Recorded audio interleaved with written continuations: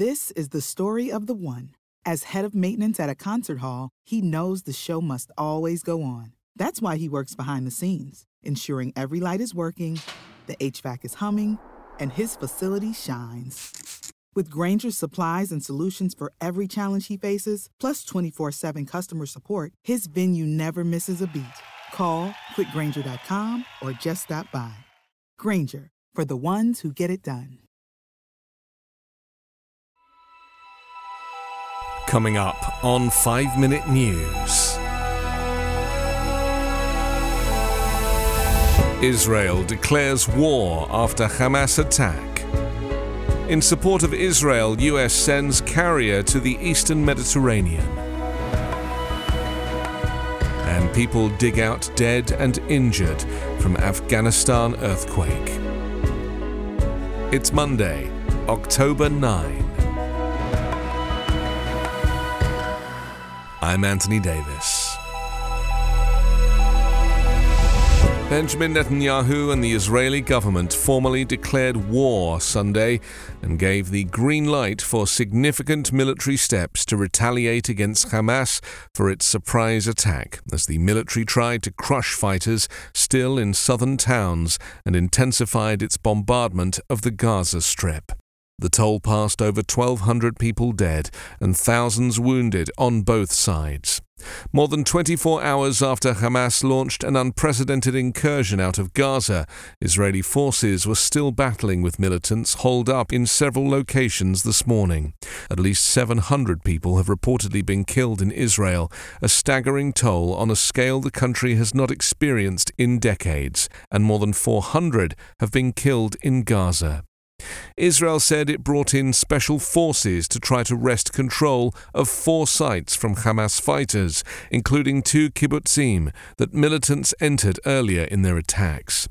The declaration of war portended greater fighting ahead, and a major question was whether Israel would launch a ground assault into Gaza, a move that in the past has brought intensified casualties.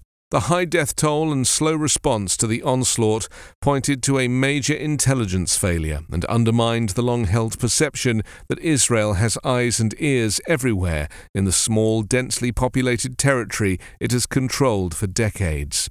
Several US nationals have died since the start of the surprise attack on Israel on Saturday, a National Security Council spokesman said on Sunday, adding that US officials remained in touch with their Israeli counterparts. U.S. Defense Secretary Lloyd Austin said on Sunday that he had ordered the Ford Carrier Strike Group to sail to the eastern Mediterranean to be ready to assist Israel after the attack by Hamas that left more than 1,200 people dead on both sides. The USS Gerald R. Ford, the Navy's newest and most advanced aircraft carrier, and its approximately 5,000 sailors and deck of warplanes will be accompanied by cruisers and destroyers in a show of force that is meant to be ready to respond to anything, from possibly interdicting additional weapons from reaching Hamas and conducting surveillance. The large deployment reflects a U.S. desire to deter any regional expansion of the conflict, but the Israeli government formally declared war on Sunday and gave the green light for significant military steps to retaliate against Hamas. Along with the Ford, the U.S. is sending the cruiser USS Normandy and destroyers USS Thomas Hudner, USS Ramage, USS Carney, and USS Roosevelt. And the U.S. is augmenting Air Force F-35, F-15, F-16, and A-10 fighter aircraft squadron in the region. In addition, the Biden administration will be rapidly providing the Israel Defense Forces with additional equipment and resources, including munitions. The first security assistance will begin moving today and arriving in the coming days, Austin said. President Joe Biden and Israeli Prime Minister Benjamin Netanyahu, in a telephone call yesterday, discussed the taking of hostages by Hamas terrorists, including entire families, the elderly and young children, according to a White House statement describing their conversation. Biden stressed that all countries must stand united in the face of such brutal atrocities. As part of the U.S. effort to deter further escalation, Secretary of State Antony Blinken spoke with his counterparts from Saudi Arabia, Turkey, and the United Arab Emirates. In each call, he encouraged each country's continued engagement and highlighted the United States' unwavering focus on halting the attacks by Hamas and securing the release of all hostages. On Capitol Hill, the House is preparing a bipartisan resolution that says it stands with Israel and condemns Hamas's brutal war.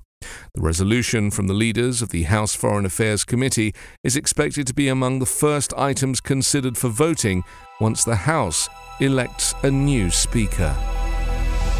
Men dug through rubble with their bare hands and shovels in western Afghanistan yesterday in desperate attempts to pull victims from the wreckage left by powerful earthquakes that killed at least 2,000 people.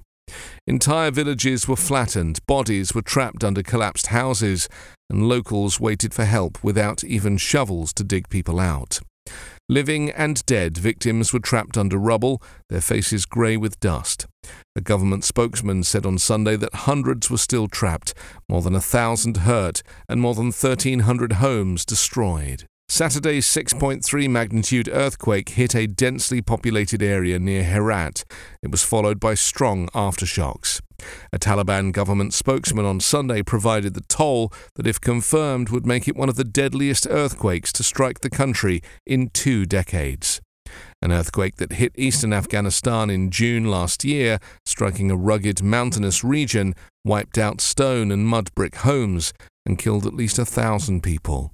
With much of the world wary of dealing directly with the Taliban government and focused on the conflict between Israel and Palestinians, Afghanistan hasn't received an immediate global response. Almost 36 hours after the first earthquake hit Herat province, there have been no planes of aid flying in and no specialists. Aid agencies and non-governmental groups have appealed for the international community to come forward, but only a handful of countries have publicly offered support, neighbouring China and Pakistan among them.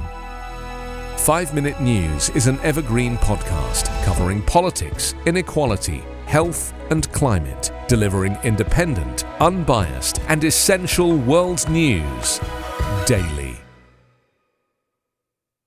Hello, this is Gary Chahot welcoming you to check out the French History Podcast. Our main show covers the history of France from the first humans until present. If you liked Mike Duncan's The History of Rome and wanted a similar program covering the land of beauty, culture, and love, we are exactly that. We also host world-renowned scholars who have delivered guest episodes on their specialties, including 18th century pirates, revolutionary booksellers in 20th century Paris, the special friendship between the Marquis de Lafayette and Thomas Jefferson, and numerous others. Learn what you love and listen to the French History Podcast today.